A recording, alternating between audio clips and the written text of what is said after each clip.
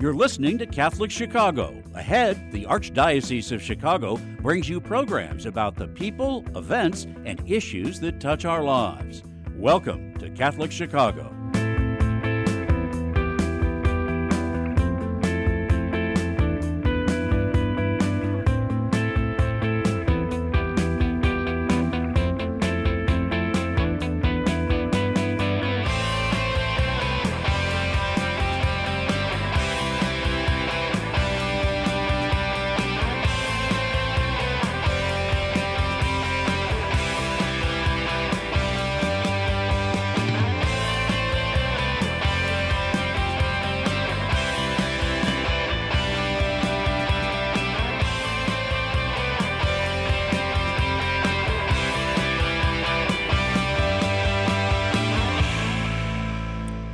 Good morning, everybody. This is Bob Gilligan of the Catholic Conference of Illinois, and thank you for listening to our show here this morning on a beautiful Monday here in Chicago on the 16th of May already.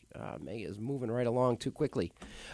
We have a couple interesting topics. There's a lot going on in the country right now. Even though we are not in Springfield and we're not dealing with the legislature per se, boy, there's a lot of things going on. And to help us talk about some of those things that are going to be going on, that have a legislative tangent, I suppose, but boy, they have a cultural impact, certainly. We have a couple topics here we're going to talk about this morning. Our first guest is the director of the Illinois Right to Life. Her name is Amy Gerke. She's going to be with me in a second here to talk about the Dobbs case, the decision, and really what the impact is for the pro-life movement and how do we help change the culture to reflect the values of promoting human life. And secondly, along those same lines, we're going to be talking with Ian McIntosh. He is a new hire with a group called the Patients' Rights Action Fund. He's going to be reaching out to the disability community. This is regarding the issue of physician-assisted suicide and what is going on with there. So we'll talk a little bit about Ian, what he's going to be doing for them. And then finally, we're going to wrap up and talking to a woman named Veronica Brouchard. She's with a group from the Sophia Institute. And there's so much talk right now about racism in our culture and what our Catholic schools teach or don't teach. And Sophia Institute offers some appropriate methodologies to teach anti-racism and thinking about those issues. So they're going to unpack that here probably about, 20 till the hour, I guess it is, or something like that. So without further ado, let's do this. Let's bring in the director of the, am I saying that right? The Illinois Right to Life. That sounds right. Illinois Right to Life. Amy Gerke should be with us. And there she is, the magic of television or whatever this is. Amy, thank you for joining us. Oh, well, thanks so much for inviting me to be on. This is great. Finally, after all these attempts at trying this, we finally pulled this off. Amy, let's talk a little bit about, there's this little matter pending before the Illinois State Supreme Court. I think it's called the Dobbs decision, and it's received a lot of attention lately. And I should add, a lot of this is also sort of speculation. So let's talk a little bit about the leak that came out of the United States Supreme Court, what it is and what it pretends to do. What does the leak say in the draft document that it was drafted by Supreme Court Justice Alito, I believe? Yeah. It was written by Samuel Alito, actually back in February. And I think everybody on both sides of this issue can agree on two things. First of all, that the leak was an absolute shock. It's the first time something like this has really happened with the Supreme Court. Anybody familiar with the court knows that as decisions are being deliberated, everything is kept to utmost secrecy. So the fact that there was a leak to a publication as prominent as Politico, a national political journal, was really shocking. But what wasn't a surprise really to most people on both sides of the issue was what was contained in it. Following the oral arguments in the Dobbs case back on January 1st, it was pretty much agreed by everyone that the court was at least going to uphold the Mississippi law, which would have prevented abortions after 15 weeks, which would be the first time that the court had allowed an abortion ban pre-viability before the baby could survive outside the womb. But we were pleasantly surprised, I guess you could say, to see that Alito had completely overturned the Roe versus Wade decision that had been a sweeping federal mandate to outlaw abortion, of course, handed down back in 1973. So this was a draft decision from back in February, and obviously the decisions can change quite a bit between the drafts and when the actual decision is handed down. So, right now we're cautiously optimistic. The court is handing down decisions, in about an hour. Yeah. So, literally any second, we could hear what the actual ruling in this case is. We've seen, so it looks like if Roe's overturned, basically, it seems to me, and based on the polling that we've seen and the attitudes, that the public does not understand what Roe means. There's this reflective reaction to Roe is like, well, if Roe's overturned, then abortions are illegal everywhere, which is not true. Right. What's most likely to happen, we think, if the draft document has any consistency to what's finally released, is that Roe will probably be overturned. I think it's safe to say, like you said, I think we're cautiously optimistic about that. And so what happens is the question of abortion policy, if you will, reverts to the states. And there's 50 states that will probably treat it differently. We're going to range from all sorts of options out there. And that's really created like this backlash, this hair on fire sort of we saw over the weekend. There were various protests, and I find it interesting that the largest protests, as I understand it, are in areas where, in all likelihood, abortion's probably going to be legal as it is today. Those areas are San Francisco, I think, had a big rally. Chicago did, New York. And I think there was one more that I'm missing, Washington, D.C.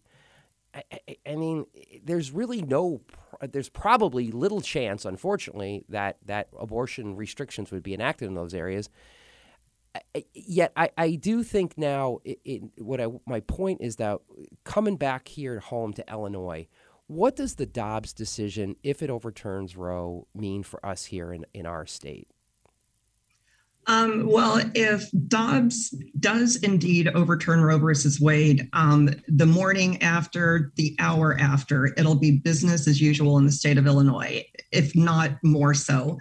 The Guttmacher Institute, which used to be the research arm of Planned Parenthood, put out some data last fall that estimated if Roe versus Wade is overturned, Illinois will become home to the closest abortion clinic for as many as 10 million out-of-state reproductive-aged women. So we fully expect the out-of-state abortion rate, those women coming to Illinois for abortions, to skyrocket. It was about 29,000 in 2020. It had increased from 2019 to 2020 by 10%, but we expect that number to absolutely, like I said, skyrocket. Our current abortion rate is about 47,000 abortions a year, and that could easily go up to 75,000, 100,000 or more. So this is something that the abortion industry in Illinois has been preparing for years. They saw the handwriting on the wall, and because abortion is such a huge business, they prepared by building huge abortion clinics on the borders with Wisconsin, Indiana, and Missouri. They've increased their capacity at their Chicago clinic right inside the loop, right in the center of the touristy area, in walking distance of the train station. So they're fully prepared to welcome out-of-state women to our state for abortion, which is absolutely tragic. And it's, it's been really kind of, I guess the best word is disgusting the past 2 weeks. Governor Pritzker has held not one, not two, but 3 press conferences with abortion advocates, both in the legislature and with Planned Parenthood, talking about how abortion is, a sacred issue for the state of Illinois, and Illinois is a safe haven for the women of this country. Obviously completely ignoring the fact that, we're basically a death trap for preborn babies and their mothers, because we all know that abortion is horrible for women as well. So. Yeah, so actually, I was talking to a friend of mine's wife. We have a couple who are close to. She was over yesterday, and her husband is a cop, is a police officer in Chicago, and he had to work one of those rallies. And he said it was some of the most lewd, crude, vulgar signs and images and things they were saying. And he was telling me, he said his wife was saying, it's like he couldn't believe how many kids were at these rallies. And it's just, he said it was really, hard to watch that as a dad of girls. He said it was really interesting seeing just how this has touched such a nerve with that side that is, I think we're going to have to deal with. So I think what you're saying, in essence, is that, abortion policy may not radically change in Illinois because we don't have many restrictions left anymore, and they probably could go a little further with some things, but they're kind of running out of things to do because we've lived through the repeal of parental notification laws. Illinois now publicly funds abortion. We saw through the RHA that it's basically legal at any stage of pregnancy. So, and there's other things they could do, yes, but there's not going to, in all likelihood, be many more restrictions in Illinois. But yet there are policy implications for what's going to happen here because they are going to be we're going to become a safe haven. So I guess my question to you is how does that work with the other states surrounding us? Is this now going from almost a state-by-state issue to a regional issue? And what sort of assistance or things could we be doing with our neighboring states that would maybe help the situation here? And look, the fact of the matter is no matter where you live, if you live in Illinois, Wisconsin, or Wyoming, we're all trying to protect innocent human life, no matter what your state residency is. So I think what I'm trying to say is this becoming maybe a regional issue for us here in the Midwest? Yeah, absolutely. And one of our messages at Illinois Right to Life has been to our neighboring states, it's fantastic that you've passed protective pro-life laws. A lot of people have heard that, in Missouri, basically there are no abortions anymore because they've been so successful in passing pro-life laws. Wisconsin, where I was for years and years and years, we, dropped the abortion rate in that state by over 70% by passing protective pro-life laws. Same story in Indiana, same story in Kentucky, same story in Tennessee. But with Illinois sitting here welcoming women from these states with open arms, we have seen at the Fairview Heights Planned Parenthood Clinic, as well as the very inappropriately named Hope Clinic, 2 abortion clinics right on the border with Missouri in Metro East. Tons of their customers now are from out of state. The sidewalk counselors we have down there have said that as many as 50% of the cars in the parking lots are from Missouri, are from Arkansas, or from Texas, or from other states. So it is really incumbent upon the pro-life people of Illinois to really, really get to work. The state of Illinois has done a great job of getting people outside of abortion clinics, of opening pregnancy resource centers. But in order for things to change in Illinois, there has to be a cultural shift. People have to really understand what is going on, and not only to protect the women of Illinois, but to protect the women and babies of the entire Midwest and beyond. You talked a little bit before about, Roe versus Wade and what people really think. And the other side loves to say over 70% of the population supports Roe versus Wade. But the reality is over 70% of the population has no idea what Roe versus Wade really did or really said. When you start talking to them about common sense measures like parental involvement laws, like our parental notification law that was just repealed last fall, making us the first state in the nation to repeal a parental involvement law. When you talk to them about waiting periods and full informed consent, and when you let them know how dangerous abortion clinics are in the state of Illinois, that abortion clinics regulate themselves and are not subject to state health inspections, that coroners don't investigate women's deaths at abortion clinics, and again, that parents don't even have to be notified when their little girls are going to have an abortion, they're appalled, and they think that our laws have gone too far. So the goal of Illinois Right to Life is to help women, to provide resources for them so they can choose life, but also to educate the people of our state, to educate the people of the surrounding states so they know how beholden Governor Pritzker and our legislature, many people in our legislature, are to the abortion industry. It's a really good point because when we peel back a Roe and what the whole issue of abortion is, actually people's attitudes, even in a state like Illinois that is considered to be a purple-blue state politically, they don't reflect our laws. As you indicated, public opinion polling in Illinois still, even in this state, supports restrictions. And that's where the general public is even in a state like Illinois.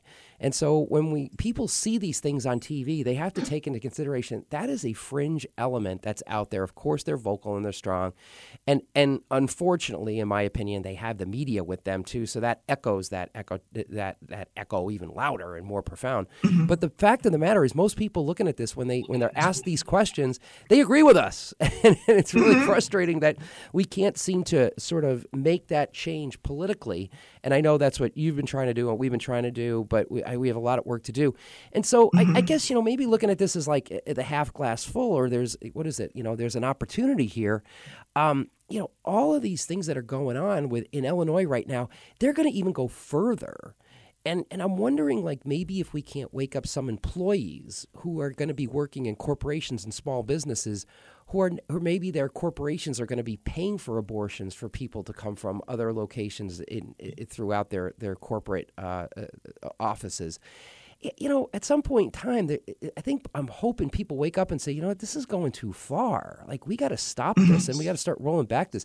I don't know it takes some political courage to do that. And that's one of our shortcomings right now. We really haven't had that. But what's going on right now, people need to look at those TV sets, and when they see this sort of reaction to this is like, that's not where the general public is in Illinois, even in our state. So maybe we can wake some of these people up and sort of move that pendulum back to the middle. I mean, that's the goal. And I see there's other kind of things out there like that maybe it's going to start affecting people personally. And maybe that's what it'll take for people to sort of wake up. I don't know. One would hope. One would definitely hope. So, I mean, I really do believe that there is hope for Illinois. The political reality that you know much better than I do is that we really only need a handful of new pro-life legislators to stop some of the craziness that's coming down the pike from the abortion industry. And this all comes, like I said, Governor Pritzker and some of our legislators are totally beholden to the abortion industry, to Personal PAC, to Planned Parenthood, and they care more about doing the will of the abortion industry than they do the will of their constituents. That's the bottom line. And people have to know, people have to have political courage and be willing to make a change. It seems like they keep talking about this right. They're big on the rights language, and that has a cachet in this culture. And I'm just wondering, but when people do understand, I think they do understand that a pregnant woman is carrying the life of another human being. So you're talking about, what rights does an unborn person have, and that pregnant mom, versus this amorphous right that I have to terminate the life of the child? In your experience, is there any positive takes in terms of what the messaging could be for the life of argument? I mean, does that argument win the day, in your opinion, over the rights language? I think that we've already seen a bit of the humanity of the preborn child winning the argument. I mean, the good news is that the abortion rate in America as a whole has declined a lot in the past years. In 1990, when I started working in the pro-life movement full time, there were about 1.3 million abortions a year. Now there's, just over 800,000. So that's great news. But I think what's really important is to understand that, and to help women, if women do understand, whether you're pro-choice or pro-life, women understand that abortion is not good for us. From the first second, you're pregnant, you have a connection with that baby, whether you realize it or not. And there's data out there that shows over 60% of women who have abortions really don't want to have them. They feel coerced either directly or indirectly into having that abortion. So that's not choice. That's women being sold a lie that it's somehow good for them. So I think the message of the day has to be positive, like you said, and has to be letting women know that there are life-affirming options, that there are that their dreams are not over just because they're pregnant. I mean, it is scary to have a pregnancy you're not expecting, but it's not the end of a woman's world. It's, and in many ways, it's just the beginning. I've talked to so many women through the years who've chosen life for their babies who said, oh my goodness, if I hadn't had this baby, this wouldn't have happened and this wouldn't have happened. And just to let women know that, there is another choice, there is another option, there are life-affirming options for both you and your baby. It's such a strong argument. Does anybody, a mom out there, look at their child or their grown adult now and say, oh, geez, I regret that Johnny or Sally's not here, versus the woman who had an abortion? How many times do you say, I regret what I did? I've never met someone who chose life who regretted it. Exactly. And, that's one of the pro-abortion arguments is, oh, there are these women who hate their children. I've been doing this for 35 years, since I was in high school, and I have never, ever seen that. Yeah, it just says it all right there. Amy, thanks for taking some time this morning. We got a lot more work to do. Tell us before you sign off, if there's people out there listening to this and they want to get involved and they have a story, what's the best way to get a hold of you? And because I do think we need, like you were saying, we need those champions. We need people, real people, women willing to tell their stories because they're so powerful if they can do that. How do people get in touch with Illinois Right to Life? Well, visit our website, which is illinoisrighttolife.org, one word, or you can email us at info@illinoisrighttolife.org. And I encourage everybody to sign up for our email list. We have a newsletter that goes out every week, and we have a 3-point strategic plan to help win our state back for life and restore protections to babies. And we're going to need lots and lots of volunteers. So I encourage everybody to sign up and get involved because we really, really need you. Yeah, we do. And it's Illinois Right to Life is doing some fantastic work. You have some videos that are going out. I think you guys have done a really good job with that and the social media. We got a minute or two. Talk a little bit about your social media presence, because I know people are now into that, and it looks like you guys are really doing a good job of getting vignettes out there and telling stories and things like that. Just mention real briefly before we go a little bit about the social media component of what you're doing. Sure. Yeah. I've got some great staff who are a lot younger than I am who understand all this stuff really well. But you can follow us on Instagram and on Facebook, and our accounts are both Illinois Right to Life. I am on Twitter, and Illinois Right to Life is on Twitter. If you're willing to go into that jungle, you can follow us there. But I really encourage everybody to follow us on social media as well. Illinois Right to Life, just search for us on Instagram and on Facebook, and there we are. And it's coming up on our screen now. Amy, thank you so much. Awesome. Yeah, I think we can follow it. I think it's going to, we can see it on the screen here, some of the projects that you have going on. It looks like there's a little bit of a golf thing here or something. No, it's something on Saturday, August 6th that I'm looking at. Yeah, so, that's our Project Love Breakfast. So for our program that helps women choose life for their babies. And they have a lot, Illinois Right to Life has a lot of different programs going on. Like I said, the social media component and the advocacy component that you have going on. So please go to their website, donate, get involved, volunteer, and tell your story, because we do need more stories out there from women. Definitely. A positive story would be very helpful. Amy, thanks so much. Have a good day. Thank you. And we will talk soon. Sounds good. Bye-bye. Goodbye. But this is Bob Gilligan of the Catholic Conference of Illinois. Thanks to Amy taking some time here to join us.